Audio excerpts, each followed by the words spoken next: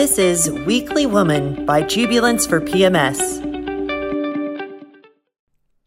Hi everyone, it's Alice Cash, your host of Weekly Woman for Jubilance for PMS, and we're so happy that you're joining us this week. We want to celebrate the amazing Black women who've altered history this month. And so this month of Weekly Woman, we're celebrating Black women and their Black stories. So I'm going to let them lead the way. We have an amazing lineup today. First, I'm going to be talking about Shirley Chisholm, who, of course, you know as the amazing political mover and shaker who paved the way for our first Black woman vice president, Kamala Harris. And then we're going to be hearing about Valentine's Day from Shakina and some ideas that you can get for spicing up your sex life with this amazing Black business owner.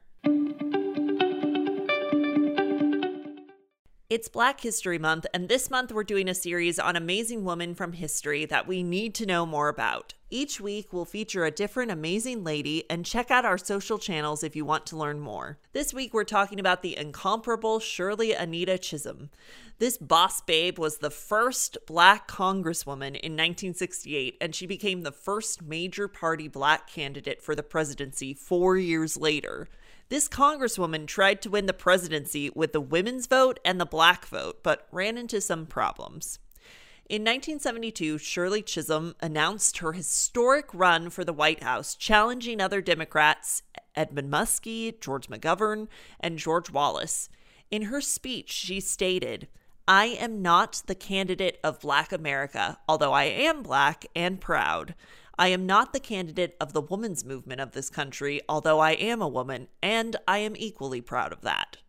Her slogan for her campaign was "Unbought and Unbossed," and she truly was fighting for new ideas with her hat in the ring. She even had buttons made that showed her face surrounded by a circle with the Venus astrological symbol next to it. She wanted to push forward that she was a woman and her feminist ideals. She wasn't going to apologize for her womanhood. In an interview with the New York Times in 1969, she said, "I am the people's politician. If the day should ever come when the people can't save me, I'll know I'm finished. That's when I'll go back to being a professional educator." Chisholm was born Shirley Anita St. Hill on November 30th, 1924 in Bed-Stuy, Brooklyn, New York. She was one of 4 daughters born to Charles St. Hill, who was a factory laborer from Guyana, and her mother, Ruby Seal St. Hill, a seamstress from Barbados. Chisholm actually lived with her maternal grandparents growing up in Barbados for a couple of years during childhood, while her parents worked during the Depression. She came back to New York for middle school and high school, and then attended Brooklyn College, where she graduated with a cum laude degree in 1946. Early in her career, Chisholm worked as a nursery school teacher and director and continued to think about children when she earned an MA in early childhood education from Columbia University. She then became an educational consultant for New York City's daycare division. Chisholm was then elected the New York State Assembly for her hometown of Brooklyn and was the second Black woman to serve in Albany. She refused to abide by the long-standing expectations in the House for freshman members to stay silent. But she stated that, "I have no intention of just sitting quietly and observing." In fact, in her first speech on the floor, she condemned the Vietnam War. She fought for food stamps, school lunches, and she held hearings about the Vietnam War when only 19 other representatives were willing to talk about it. She continued to fight for the young. She sponsored increases in federal funding for longer hours for daycare and helping low-income families to be able to afford childcare. In the House of Reps, she was a founding member of both the Congressional Women's Caucus and the Congressional Black Caucus, and yet she wasn't able to consolidate these two huge constituencies into the women's vote and the Black vote when it came to her presidential run. Chisholm stated that none of the other candidates represented the Black or minority vote, and so declared her candidacy for president in 1972. At the Democratic National Convention, she received 152 delegate votes, or about 10% of the total, which was amazing with her modest funding. She was called one of the top 10 most admired women in America in a Gallup poll from 1974, even before Jackie Kennedy, and tying with Prime Minister Indira Gandhi in 6th place. Chisholm was a huge feminist, but feminists were completely split over her candidacy for president. Gloria Steinem and other women in Congress, including Bella Savitsky Abberg of New York, supported McGovern, who later became the Democratic candidate. Another issue was that of gender discrimination, Chisholm later noted, which carried across party lines. One of the most dramatic parts of the 1972 primary season was when George Wallace, another Democratic Party contender and then governor of Alabama, was shot 5 times in an assassination attempt. Wallace ran racist advertisement campaigns and was left alive but paralyzed from the waist down after the attempt. But the biggest shock for the U.S. was when Chisholm visited this racist rival in the hospital as he was recuperating. She didn't agree with his politics, but she was the bigger person and realized that she could still embrace everyone in the country. In an interview she did for Visionary Project, she said of that time in the hospital with Wallace that, "I couldn't stay very long because he was very ill, and the doctors told me, 'Congresswoman, you have to leave him,' and he held onto my hand so tightly he didn't want me to go." Wallace actually went on to campaign for Chisholm in Florida. He told Floridians if they couldn't vote for him, since he ended his run after his assassination attempt, that they should vote for Shirley Chisholm. His endorsement caused more problems than good, though, because Floridians thought that Chisholm would now adopt Wallace's ideas and policies, which wasn't at all true. Chisholm didn't win the presidential primary for the Democratic Party, but she continued to serve in Congress until 1982, when she declined to seek re-election. When she left office, she founded the National Political Congress of Black Women in 1983. She also taught at Mount Holyoke College and was nominated to be the U.S. ambassador to Jamaica by President Clinton, but declined due to her health. She then retired to the Palm Coast in Florida, where she continued to educate young people until she died on January 1st, 2005. In Chisholm's autobiography, appropriately titled as her campaign slogan, "Unbought and Unbossed," she remarked that, "I want history to remember me, not as the first Black woman to have made the bid for the presidency of the United States, but as a Black woman who lived in the 20th century and dared to be herself. I want to be remembered as a catalyst for change in America." Shakina Cooley is a mother, an entrepreneur, the founder of In the Aftermath, a blogger, a bedroom candy consultant, and a relationship sexuality coach. After dealing with a divorce and feeling that she was all alone, she decided to go into coaching. In order to further assist recently divorced and separated women, she founded a company, In the Aftermath, in 2018. Shakina has been sharing her insight on relationships and sex for over 9 years, and we're so excited to have you on the podcast today. Welcome. I'm excited to be here. Thanks for having me. Yeah, definitely. So we just start things off with some more fun questions. Okay, what is your favorite word in the dictionary? I'm going to go with audacious just because I feel like that's something that I have become more of, recent years, and I think all women should. So I'm going to go with that. That's awesome. I love that word, audacious. We all should. You're right. Yes. What is your favorite thing to cook? Now that I actually know how to. Oh, yum. That sounds really good. Now that I know how. I love pasta, but I can never get lasagna. But now I've got it. So that's going to be my favorite. Wow. That sounds good. And really hard, like getting all the layers right. Well, it's not that hard once you. Okay. I've done it a couple times now. So perfect. I think it's pretty good. Okay. If you could have any other job than your own, what would it be? Are we talking like day job? Because if so, then I'd have to say what I'm doing right now would be exactly what I'd want to do full time so that I don't even have to worry about the day job. Yeah. Can you talk us through what exactly are you doing? What is that, like that dream job that you already have? That I already have that I want to do full time? Yeah. What is In the Aftermath? Let us know what it is. It is actually it's an LLC that I started because I wanted to help other recently divorced and separated women. So basically I started once I decided that I wanted to go into coaching.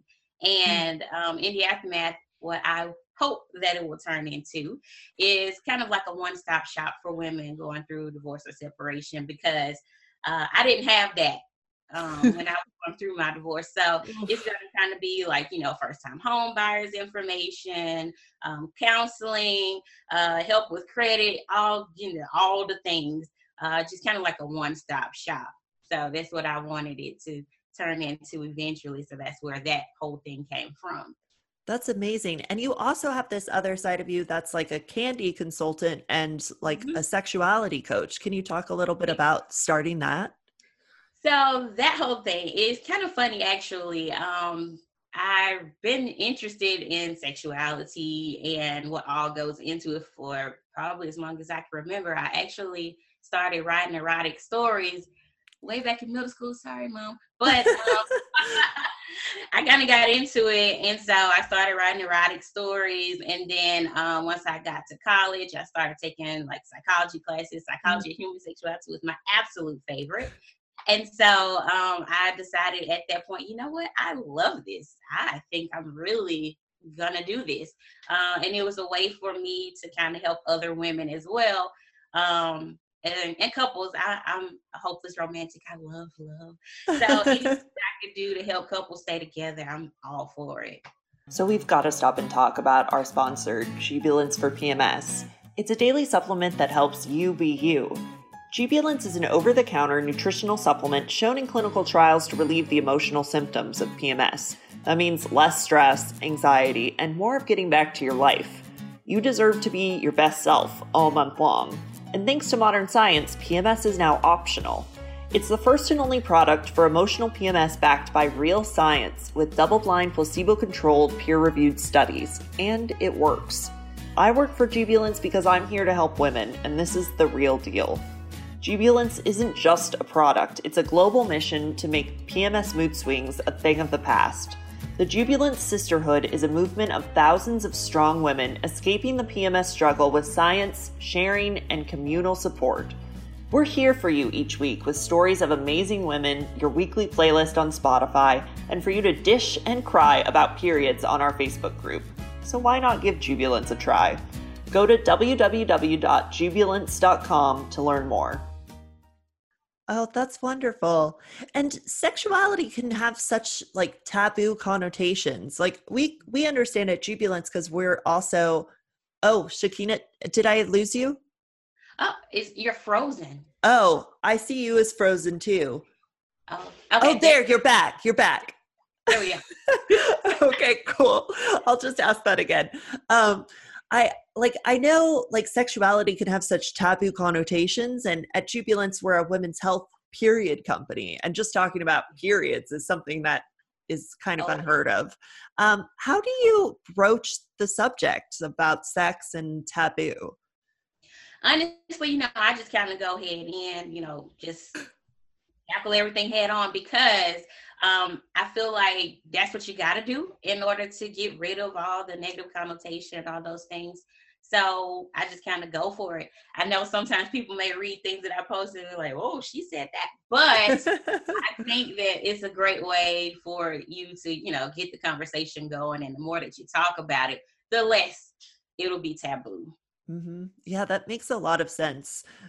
It is something that we need to talk about. And that's why I love your Instagram, which everyone should check out, Shakina Talks Sex, which is amazing. She's breaking barriers every day with what you post, which I think is awesome. It is definitely the goal. And what should we take away as like women about sex? What do you want to impart to us about it? Pretty much the way that I feel about it is I think every woman should know that pleasure is her birthright, and it's not something that you should shy away from. I know we get told all the time, negative things about our bodies and things that we shouldn't do and shouldn't say and blah, blah, blah. But I think that sex is something that's natural. It's something that we all desire, and I think that it's something that if you talk about it, if you embrace it, then you'll understand that, this is what I'm it's my right to feel this way. It's my right to have pleasure. Yes. And I think we all deserve to know that. So that's what I think women should take away from sex. Yeah. I Own think it. that's awesome. We should own it. Yeah.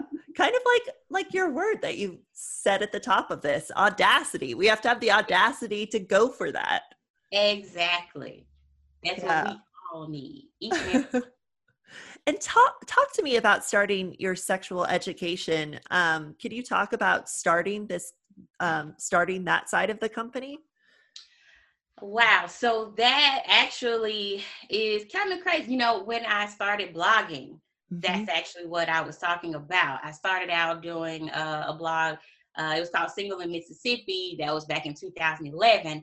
And pretty much what I talked about was sex and dating. And so I've been doing it for quite some time.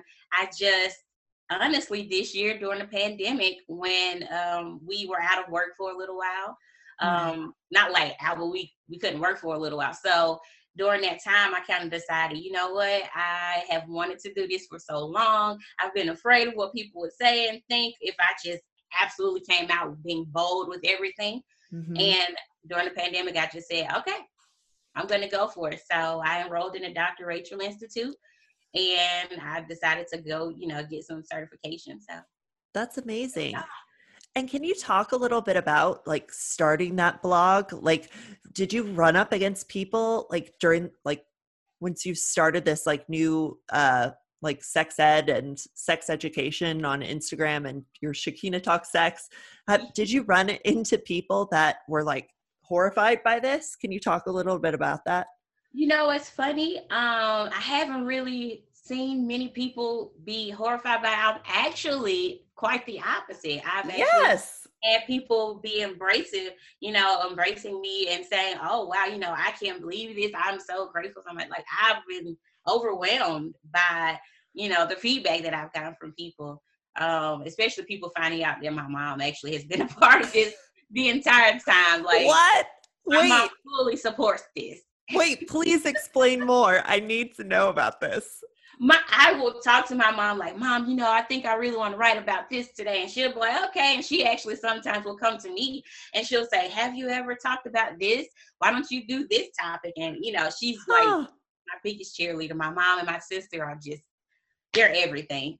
That's so cool. Totally breaking taboos down. Ben. Yes, Yeah. absolutely. I'm so grateful for it. Oh my gosh, that's amazing. And congratulations on getting your certification. That's awesome. Well, I'm still working on it, but yes, Okay. I'm one step closer. I did enroll in Dr. Rachel back in May, so hopefully I'll be getting done with this. I'm working. Oh, that's awesome. And you're from Mississippi. Yeah. How has it been during the pandemic? Eh, Well, I guess I'll say, even though it's been tough dealing with everything, social distancing, mask, blah, blah, Hmm. blah, all of those types of things, it still has been a blessing in disguise, because, you get to spend more time with your family, which I have been grateful for, spend more time Yeah. with my two little very active little boys. But being able to spend more time with them and just, seeing the love and support from all around, because churches have been giving back to people who may Oh, not have great. food and all those types of things. So it's blessing in disguise, I think. Oh, good. So you guys have been able to like hang out during quarantine and Yeah. do some virtual learning as well. Virtual learning, yes. And I've actually done a lot more baking, which is something I love to do. So the kids, of course, have been very happy about that. Like benefiting. Cupcakes, yes. So What what did you bake most recently? most recently, I did a red velvet cake. Um, so Oh my God, I'm coming over. come on down. Oh my God, that sounds so good. Come on down, I Oh promise. my gosh, that's We're the amazing. hospitality state. Really? I didn't know that. Yes, Mississippi is the hospitality state. So here we are. Oh, that's amazing. Oh, that's cool. I'm in New York, so it's a little far, but someday I'll make it Ah, there. you'll make it, and we'll be here. Yeah. And something that we always ask on the podcast is, what is your definition of womanhood? My definition of womanhood, I'd have to say, is strength and femininity. I think it's knowing the power in your femininity is womanhood to me. I think that's awesome. That power and like the audacity to try and have pleasure. And I just love everything you're saying, Shakina. Yeah. That is true as far as femininity for sure, because a lot of us kind of try to do away with it and we think, you know, I got to be more like men or, you know, feminist and all that. I'm like, embrace your femininity. There's strength in it. Yes. That's so right. And if you could give advice to a woman on the street, just like walking by, like you had a sentence or two to tell them, what would you say? As probably cliche as it sounds, love yourself first and love yourself without condition. Oh, that's wonderful. Something I need to remind myself, without condition. Yes, that's the important part. Without condition. Yeah. I love myself more when I do XYZ. Love yourself now, right where you are. Yeah. And Shakina, how can people get in contact with you for your coaching sessions? If they would like coaching sessions, they can always go to my Instagram. My email address is there. Or if you don't want to go there, I don't have Instagram, my email address is shakinacooley@gmail.com. And her Instagram, if you remember, is Shakina Talks Sex. So definitely check it out because it's so awesome. Shakina, is there anything else you'd like to add? I just want to say thank you for having me today. Yeah, it was such a pleasure to have you on. Nice meeting you.